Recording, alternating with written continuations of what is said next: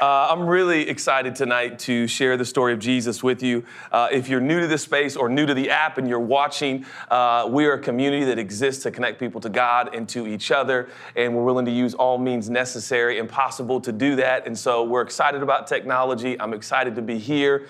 It's a little bit of different setup for us. Typically on Wednesday night in LA, we're about 3 floors below this floor in the main auditorium of the Saban Theater. But today was Yom Kippur, and the fast just ended at sundown. And just ran into the rabbi here who runs the synagogue at the Saban Theater, gave him a big hug and congratulated him. So the auditorium was in use, which created an opportunity to innovate. And I think we've got like 10 different over 10, Elijah's telling me, different viewing spaces and places here at Church Home on Wednesday night. Hey, wherever you are, from Singapore to Seoul, Korea, to Seattle, I'm looking for another S, to Nashville, wherever you are watching, we're just really, really glad that you're here. So there's been some excitement around these guided prayers that we've been recording, which I'm really excited about. And maybe you've seen them or heard. Chelsea and I basically just take a scripture and lead you through about a 3 to 5 minute prayer experience. And we've had quite a few people listen to them.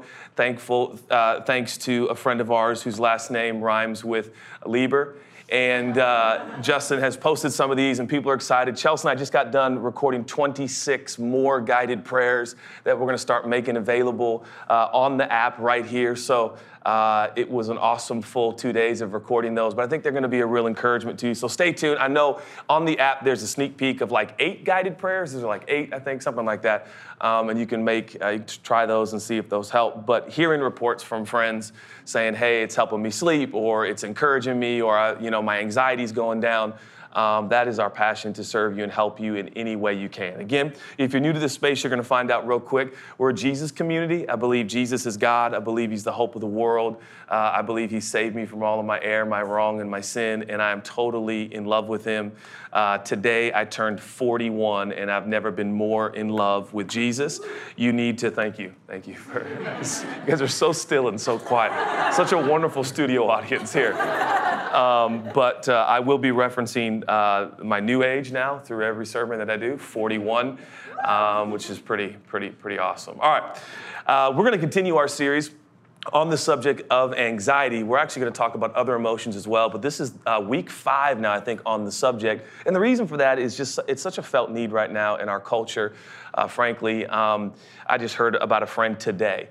He's a pastor, loves Jesus, loves God, loves his wife, his kids, but he's literally waking up at 2 or 3 in the morning almost every night now. His heart's pounding out of his chest. It's overwhelming trying to lead the community in the church that he pastors, and he's thinking, I need to get help. So whether you're a spiritual leader, wherever you work, whatever you do, a student, it seems like these fears, these worries, these anxieties seem to be overwhelming us so often. So I want tonight to go to the subject and look at the words of Jesus and the teachings of Jesus on anxiety. So I'm going to go to Luke chapter 12. Luke chapter 12, we're going to begin in verse 13. Got a little bit of work to do in terms of reading. So you're going to get your Bible reading in right now. You ready? Yeah. We good?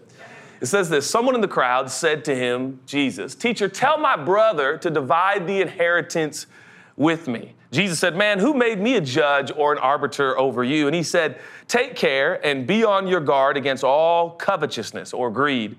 For one's life does not consist in the abundance of his possessions. And he told them a parable saying, the land of a rich man produced plentiful. And he thought to himself, what shall I do? I now have nowhere to store my crops. And he said, I know what I'll do. I'll tear down my barns. I'll build larger ones. And there I will store all my grain and my goods. And I will say to my soul, you have ample goods laid up for many years. Relax, eat, drink, be merry. But God said to him, fool, this night your soul is required of you. And the things you have prepared, whose will they be now? So is the one, Jesus says, who lays up treasure for himself and is not rich toward God. Now we have a transition. Verse 22 says, now he starts to speak. He was speaking to a crowd. Now he's speaking to his 12 disciples. And so he kind of takes it a step further, goes a little bit deeper on the subject. And it says, he says to the disciples, therefore, I tell you, do not be anxious about your life, what you will eat, nor about your body or what you will put on. For life is more than food and the body more than clothing. Consider the ravens. They neither sow nor reap I will say, I do not like ravens at all. I don't like Baltimore ravens, and I don't like ravens in general. That's the truth. Anyways, they neither sow nor reap. They have neither storehouse nor barn, and yet God feeds them. Of how much more value are you than the birds? And which of you, being anxious, can add a single hour to the span of his life? If you then are not able to do a small thing as this, when you worry, why are you anxious or worried about the rest? Consider the lilies. We go from ravens to lilies. We're improving. How they grow. They neither toil nor spin. Yet I tell you, even Solomon, the wealthiest man who's ever lived, in all of his glory, was not arrayed like one of these. But if God so clothes the grass, which is alive in the field today and tomorrow is thrown into the oven, how much more will he clothe you, O you of little faith? Do not seek what you are to eat and what you're to drink, nor be worried. For all the nations of the world seek after these things, and your Father knows that you need them. Instead, climactic conclusion, seek his kingdom, and these things will be added to you. Fear not, little flock. It is your Father's good pleasure to give you the kingdom. Sell your possessions. Listen to this. Give to the needy. Provide yourselves with money bags that do not grow old, with a treasure in the heavens that does not fail, where no thief approaches and no moth destroys. For where your treasure is, there will your heart be also. It's a fascinating passage, and we're going to get into it. We'll pray here in just a moment. But I find it very interesting that Jesus goes into the subject of anxiety, coming off speaking about possessions, things, and stuff. Right? If you ask me, hey, Judah, let's talk about anxiety, and I start talking about your stuff, I start talking about things, I start talking about possessions, you'd be like, whoa, no. I wasn't talking about greed. I was asking about anxiety, and yet Jesus seems to connect them. And I want us to kind of dig in and ask ourselves why. Why does he connect possessions, the need, greed, the need for possessions? Why, for what purpose does he say that's connected to anxiety and worry and fear? I think we might be onto something, and we might learn a lot about how you and I, by the grace of God and the help of God, can overcome in the area of fear and worry and anxiety. Will you join me in prayer? Jesus, I thank you for the moments that we share. It's really cool that we get to use technology, but God, more than that, we just ask that you'd fill this space and every space watching. Whether it is someone right now in traffic, whether it is someone in a park, whether it is someone in a living room or a cafe, or many of the locations that are gathered together watching, we ask that you would be present there, that you would speak to us. God, we're approaching now a subject that it's actually out of control. It is an overwhelming subject today in our modern world, and we are asking that you would give us tested and tried answers. We thank you for your grace. Thank you for your love. Thank you that the Seahawks continue to win. In Jesus' name, protect every player we have and keep them healthy. Amen, amen, amen, amen, amen. So Chelsea and I just got our house painted recently. Not the whole house, but quite a bit of it. And we were going white, right? White like these walls. And we were really excited about it. Got them all painted. Came back. The painter did it while we were gone. Mr. Tony is his name. Mr. Tony the painter. And he painted the walls. We're all excited. And then Chelsea and I went on another trip, and we left the house with our cousins and their kids, and they have small kids, and we came back from a trip, excited to see our kids, only to discover that the walls were less white now. They were less white. Handprints everywhere. And just the other day, I was gone somewhere, and Chelsea was walking around the house, kind of taking inventory of there's a chip here, there's a hand mark there, and for me, that's just like, it just gets me all worked up inside. And so I was walking around. Chelsea didn't know this, but I was doing this, I think yesterday, and I was like, babe, we got to get Mr. Tony back. We got to paint the whole thing again. She's like, you know what's crazy? It's just the other day I was doing the same thing. You were gone, and I was walking around the house, and I was looking at every little chip and every little thing, and you know, you could say we're a little anal when it comes to our house and keeping things in order and wanting it clean and wanting it right. And then she goes, you know what? I literally had the thought, what would you rather have? Do you want a life that's just clean cut, no life in the home, nobody there? Or do you want to have some dings and some handprints? This means this home is being enjoyed. And what's crazy is I paid for a new paint job, and I thought it would give me peace of mind. And the reality is now I'm all worked up about our paint job, and now I'm all worked up about handprints. It's like this. This morning, I come to Chelsea and I say, babe, I got to tell you what I saw in Luke chapter 12. I just put the sermon together this morning and you know, she was drinking coffee or something. I said, I kind of forced her to listen. I didn't actually ask her. And I was like, so I'm telling her about Luke chapter 12 and I just can't wait to speak about this today. And then I've never seen this before. And while I'm talking, she's like, wow, that's really good. So she starts talking, which sometimes I get distracted while other people are talking. And so I'm looking around our room and she stops. She goes, you know what I mean? I go, yeah. We have to finish painting that mirror. And she goes, what? Babe, it's not finished. We should paint a different color. White, black, what do you think? I don't like the brown. Do you like the brown? And she's like, you know what? This was a great conversation, completely anxiety-free until you brought up the mirror. It is so frustrating. And I'm like, don't yell at me, okay? Because I'll tell the whole church that you fight with me. But I don't know, maybe Biggie is right. Maybe, more money, more problems. The point is, sometimes it seems like we have things that we think are going to make our life better, but they only end up making us worry more. My mom drove a new car of mine recently. It's the only car we have, and it's not as new as it used to be, but I had the rims painted black. And not the most quality job because I was looking for a deal. But nonetheless, my mom, when she parks real close to the curb. I mean, real close, too close to the curb. And so I came back and my mom was with the kids and I came out in the garage. I don't know what I was looking for, probably golf clubs. And I look over and my rims are not black anymore. They are gray. They are gray all over. Every single rim I had just been painted. I know this is first world problems, I understand. But I walk in, I'm like, Mom, what happened? She's like, what? What did I do? And I'm like, come out into the garage and look what you have done. And she's like, I'll pay you back. It's like, that's not the point, Mom. The point is you didn't even tell me. She's like, I didn't even notice. But here I am, 41. That's right, 41 today. And I'm worrying about white paint in my house. I'm worried about a mirror being painted. And I'm worried about car rims. So think about it. You only got so much energy in life. You only got so much energy. Forget time management. I'm talking about energy management. And yet so much of our energy, if we're honest, oftentimes goes to very temporary stuff and things. And it seems like Jesus is suggesting just that. So the story goes, Jesus is speaking, or maybe there's a lull, and some guy goes, hey, Jesus, hey, teacher, right? Settle something for me. Tell my brother to give me half of my inheritance. In other words, what's right? So this is how the whole journey begins. And Jesus says, you got to beware of greed. He says, first of all, that's not my matter. I didn't come here to make sure everybody got, their retirement. That's not my matter. He says, but I would like to say this to the whole crowd. You need to be real careful about greed. Now, that poor guy had to feel a little bit bad after that. He's like, in fact, let me tell you a story.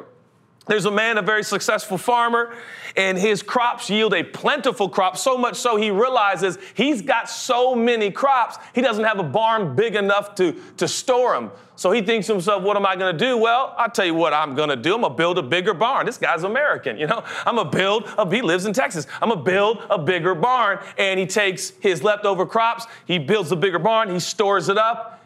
And when his savings account is full and his retirement is ready to roll, and he's got the great car, he's got the big house and the white picket fence and the American dream, he tells himself, I'm good.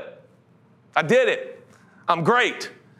And Jesus says, and God says, that night his soul was required of him and he died. Now who gets your stuff? It's like, wow, Jesus, tell us what you really think. And he says, so is the one who lays up treasure for himself and is not rich toward God. First of all, a couple observations we'll make tonight. Jesus seems to be alluding to the fact as he moves into a whole diatribe on anxiety that oftentimes our anxiety is connected to temporal stuff. Temporal stuff. Now, this is a very interesting passage because it speaks volumes, particularly if I could be very direct, it speaks volumes to many of us living in the Western world. We are the home of stuff. We're the home of stuff. And by the way, Jesus never says the stuff is wrong. It's how you relate to the stuff that can be healthy or not healthy. So he tells this dramatic story, right? And the crowd dissipates. It had to be a little bit of a rough ending. Basically, he says life is like a day. Life is like one day. And you spend all day working hard to save up your money, and you die that night. It makes you start to think like, how would I treat stuff if I only had one day to live? You know what I mean? Would I care about the rims? Would I care about the paint with the mirror? Would I care about the white paint on the walls and the handprints if I had one day? It's an old cliche, I understand, but it is worthwhile to consider and think about, how would I live? Jesus is saying life is short. Life is short. You storing up stuff. You giving yourself, your priority is savings accounts and checkings account and retirement and things and possessions, none of which Jesus has said is bad. It's just not nearly as important as what is eternal.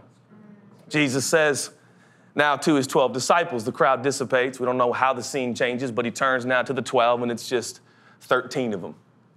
And he says, therefore, based on what you've just heard, I want to continue the discussion. This is all connected. He says, don't be anxious about your life. Don't be anxious about your life. Watch what he does. What you will eat, nor about your body or what you will put on. So he says, hey, let's talk about the necessities. I don't want you to be worried about food. I don't want you to be worried about clothes. Now, we gotta stop for a moment and ask ourselves an important question. Is Jesus saying you should never be concerned with the basics? No, I want to say this first and foremost. It is only natural for you to go, man, I want to make sure my babies have clothes.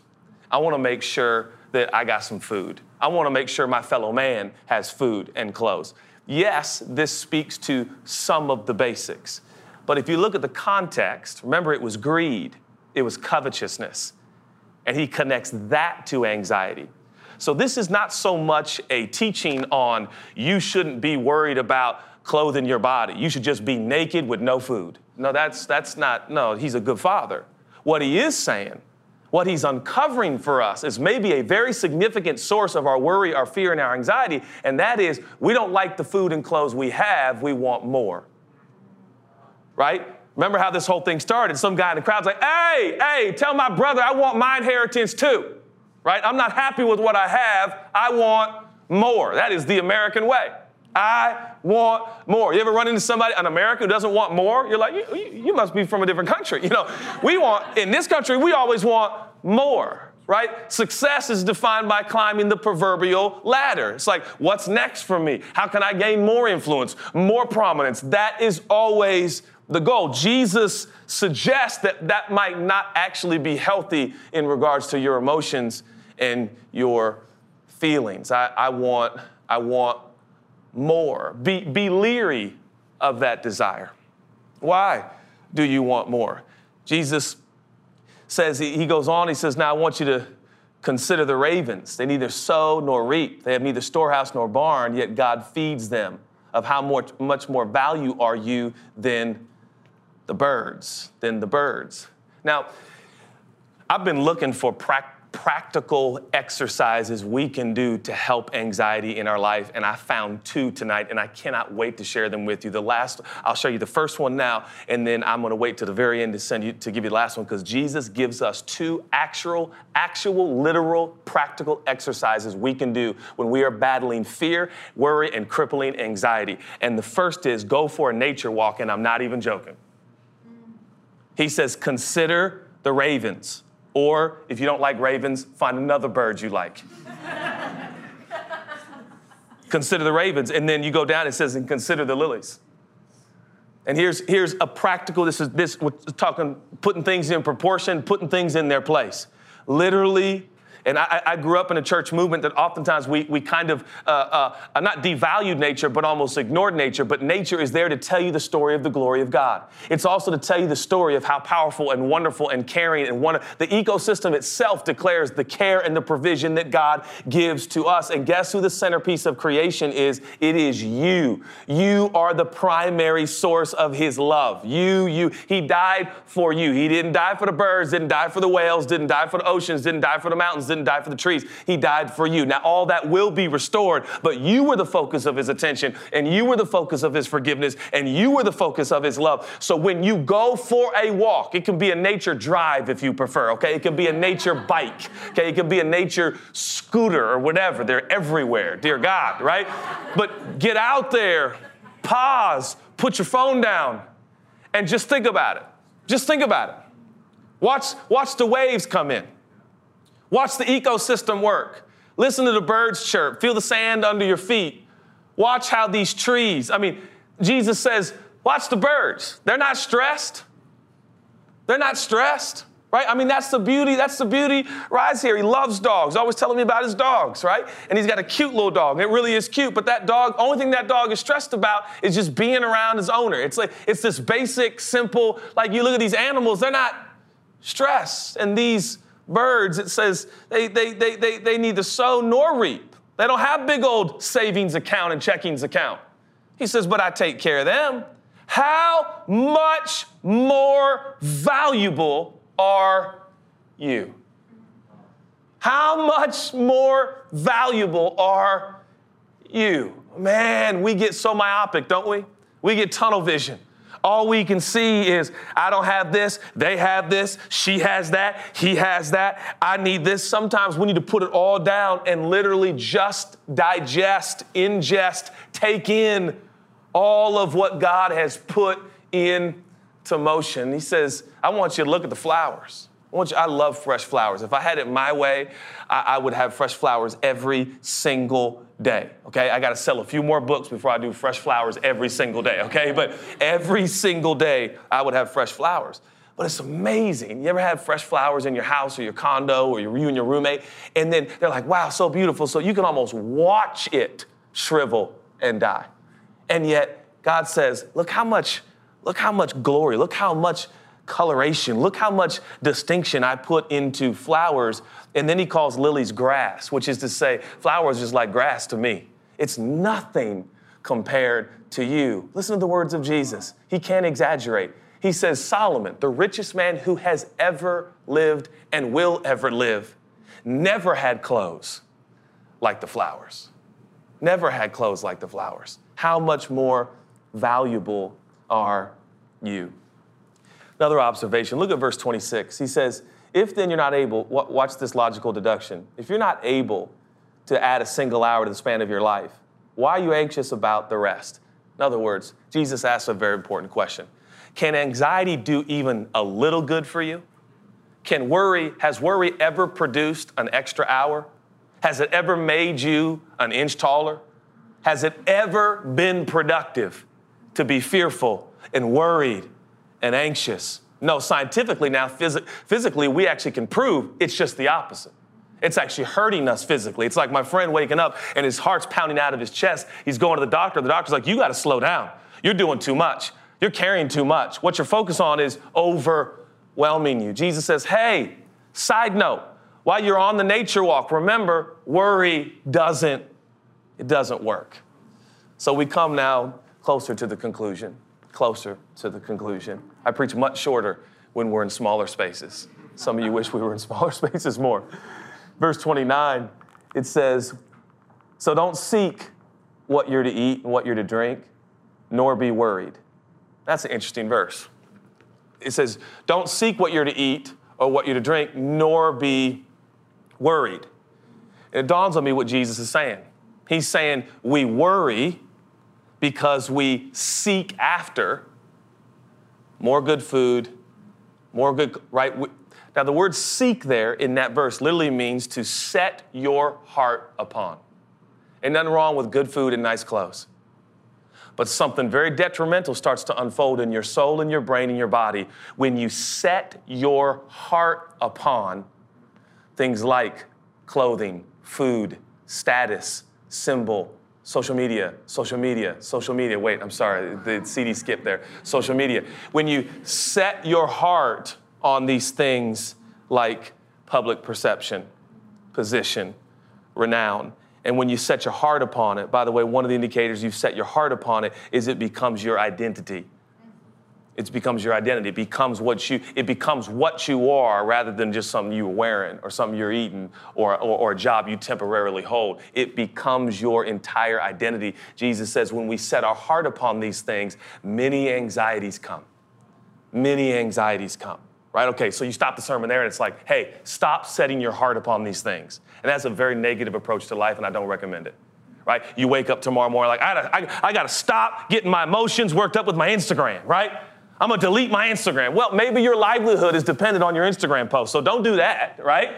Actually, it's the only way you do have some clothes and some food, right? So we can overcorrect and we're like, yeah, I just need to stop doing all of that. Well, a better approach is, well, what should I set my heart on? What should become my identity?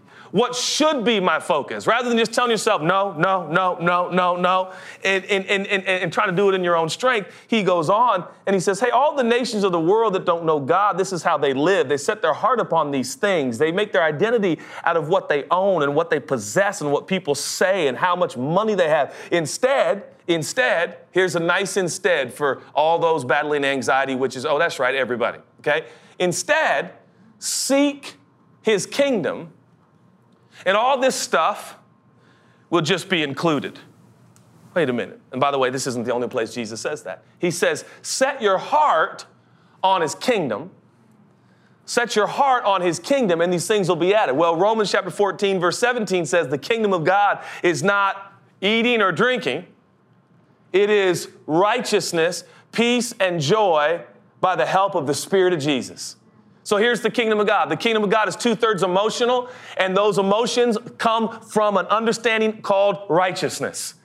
Jesus says, remember he's talking to only 12 guys. He tells us 12 guys, I want you to orient your life. I want you to set your affection. I want you to inquire about. I want you to talk about. I want you to sing about, think about it, write about it, paint about it if you need to. But I want you to think about righteousness,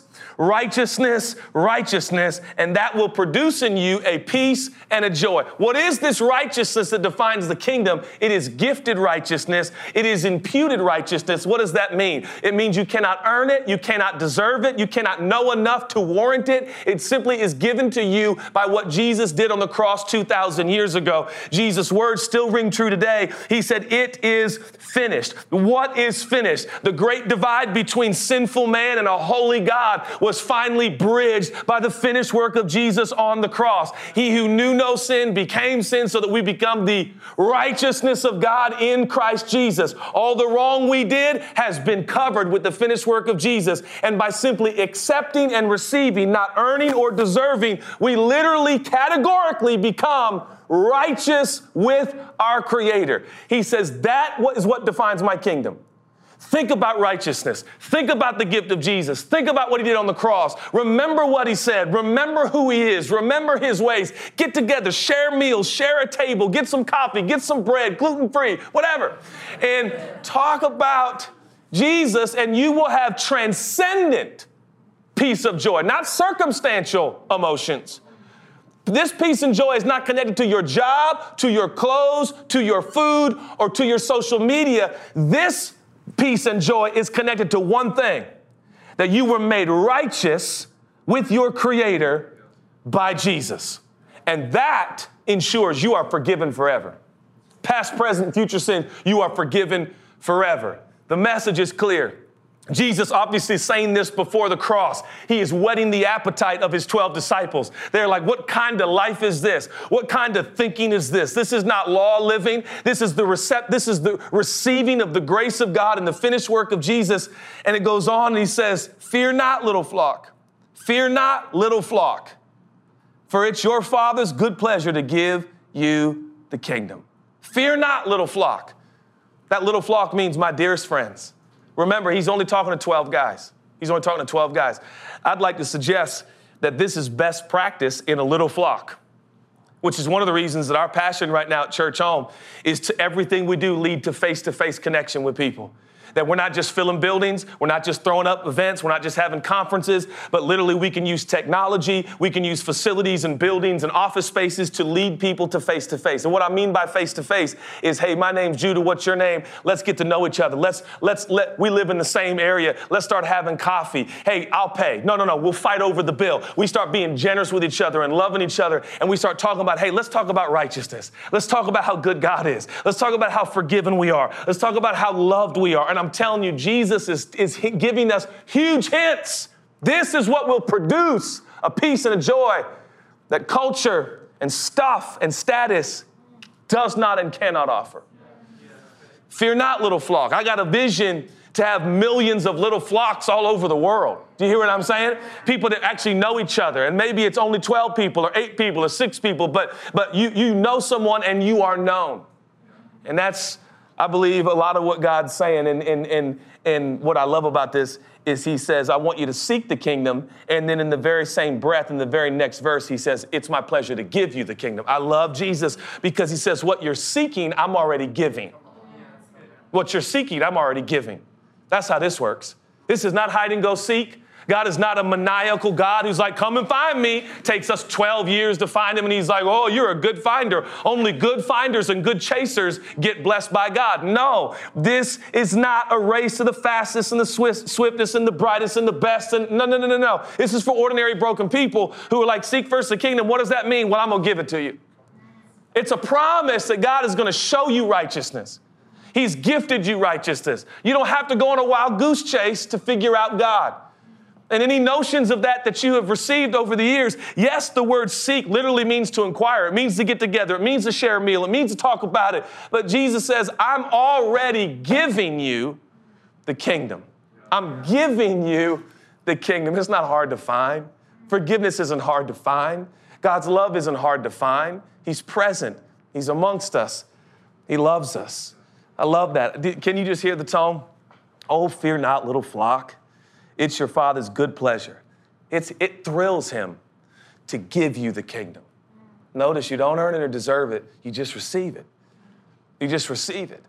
And one of the ways we realize what we have received is we talk about it and we continue to inquire about it and we spend time together in community about it. Not just attending services, but attending to one another's needs and meeting one with another. I promise I'm coming to a close. 3 minutes and 46 seconds.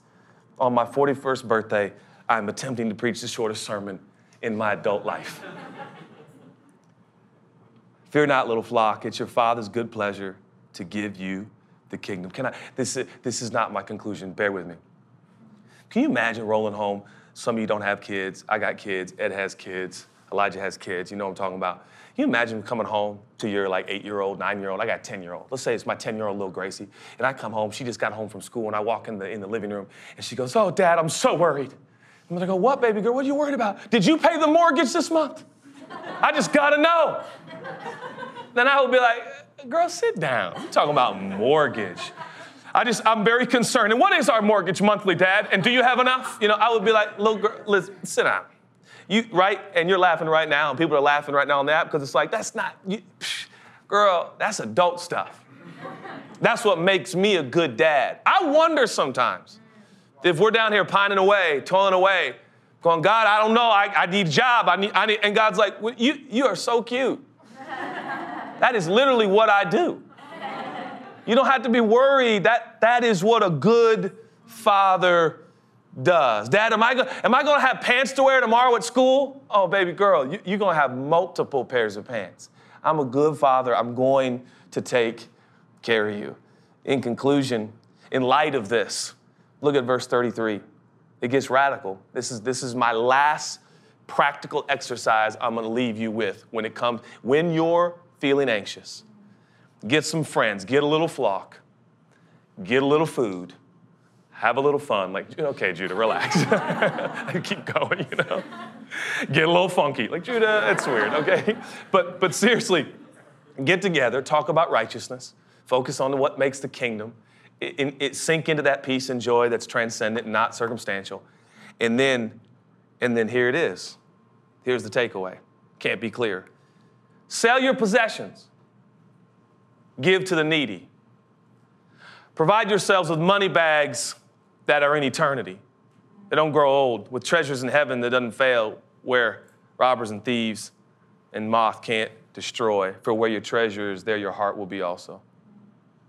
All right, if we believe this, if we believe the ways of Jesus and the teachings of Jesus and who he reveals the Heavenly Father as, here's the concluding question for everybody and everybody watching. What are you currently holding on to?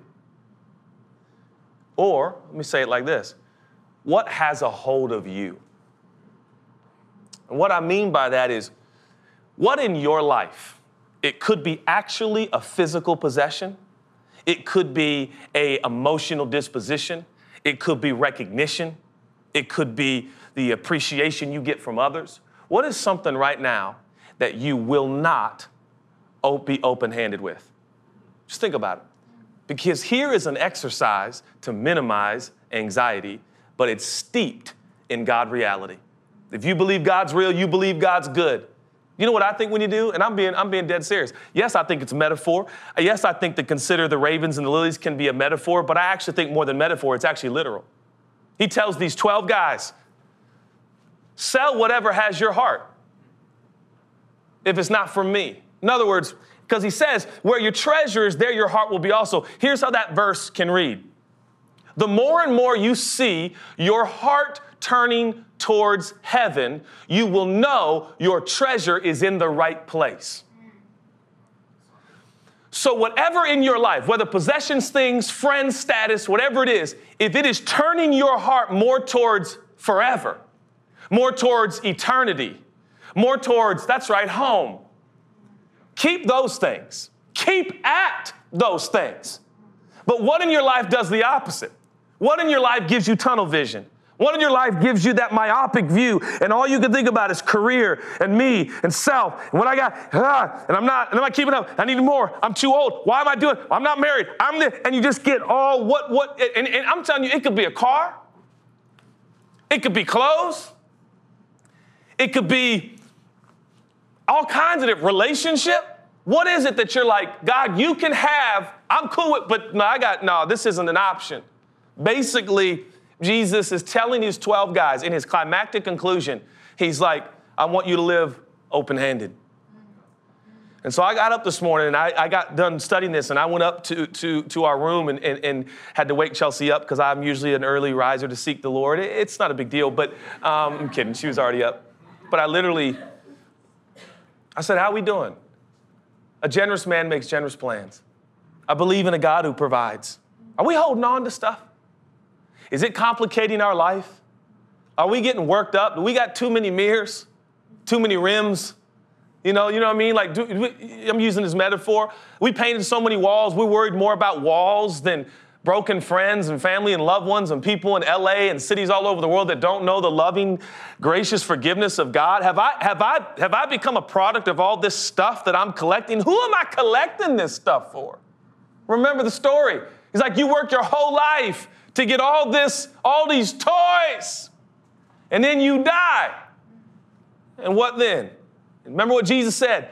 He said, so is the one who lays up treasure for himself and is not rich towards God. Jesus is not mad at your toys. He's just saying if your toys distract you from growing rich in your relationship with God, let go of some of the toys. And I told y'all, I said, we need to give some stuff away. Just the exercise of going, I don't need this. What am I holding on to this for anyways? Now, I want you to think about it. In all of church history, and I'm going to close, and I'm pretty much right on my time. In all of church history, right now in Iran, and I said this last week, we believe the largest church in the history of the world right now is in Iran. It's mostly women, and it numbers over 1 million in Iran as we speak. I think an article came out, I don't know if it was Wall Street Journal or something, and what they're writing about is this spontaneous generosity with everything they own and possess. I'm telling you, it's always a sign that God is moving in people's lives. Is all of a sudden you go from this, no, it's fine, to, here. And it's this open-handed, open-hearted life that consequently sets you free from worry, fear, and anxiety. I said this last few weeks. The first world is where anxiety is at an astronomical high. In the third world, with less possessions and stuff, anxiety is not an epidemic. It's as if the prophet himself, Jesus, predicted these days. Listen to who he's talking to, a man who's being greedy. He tells a story of a very wealthy man, right? He's talking to people who have wealth and opportunity, and I think it speaks so much to us. I want to remind you now, God wants to bless you, take care of you. I will pray with you for your job, for your career, for an increase in that's not the point. But boy, when you start living for stuff and you miss out on all the riches of Jesus, it's oftentimes when anxiety can grow. I look into our future. I look into your future. I look into all of our lives, and I got caught up this morning thinking, I dream about a church that this becomes a way of life for us. It becomes a way of life for us. Nobody has to get up on a mic and say, hey, let's all give to. We just are given. We're just givers. Everywhere we go, here, you can have it, yeah. And none of us consider what we own as our own. But it belongs to God, and our life is one big stewardship. And we just end up living like this. And what's wild is it sounds noble and wonderful, but just for a moment, allow it to be somewhat selfish.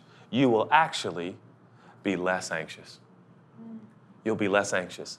And what you'll find is the more you give, and the more you're just open to giving. Is that okay to say it like that? Not even just giving, but just willing at any moment. At any moment. I honestly believe not only will anxiety go down, the camaraderie, the love, the care, the concern, these little flocks will begin to grow. And that's what we see in the future. And I believe not only does that happen in Iran, it happened in the early church, and I believe it's going to happen in this country. And things like anxiety are going to be crushed and dissipated when we live, love, and look like Jesus. And I look forward to days where literally people who don't know Jesus or know our community are going to run into some of us. And what will strike them is not our beauty, and it is wonderful, but what will strike them is our peace and our joy and our generosity and our kindness and our care, that we look more and more like Jesus. Can I pray for you? Jesus, I thank you for the moments that we share. And God, just thinking about your teachings and your ways, it's so revolutionary. You are so amazing and you're so extraordinary. And we love you and we thank you for minutes and moments like these. Thank you, God. Just with eyes closed, wherever you are watching, if you're here in this space or any of the spaces watching or even in your own home, then you would like to receive the free gift of forgiveness and be righteous, be right with God forever, and spend eternity with Him. All it takes is a moment of receptivity, a moment simply of acceptance. If you would like to accept Jesus, I'm going to do what I always do, whether in Seattle or LA. I'm just going to count to 3. And wherever you are, even if it's in a cafe, you can just kind of lift up your hand just a little bit on the count of 3, because I do believe when we physically respond to what's happening to us spiritually, on the inside, it just makes it more real. So if you'd like to receive this free gift of forgiveness that only Jesus offers, on the count of 3, you can just slip up your hand and put it right back down. 1, 2, 3. If that's you, just slip up your head. You can put it right back down. Thank you so much. God, I thank you that forgiveness flows freely at Church Home, in all the spaces and rooms and places where people are gathering and watching, and we thank you for that. We thank you for that. Now, God, we're so grateful. I do ask that you would give us the strength to consider the birds, consider the flowers, consider your gifted righteousness, and in all of this, begin more and more to live these open-hearted, open-handed lives. God, show us that there's things we need to let go of, things we need to give up, things we need to give away. So be it. We welcome that, and we thank you for it. In Jesus' name, amen.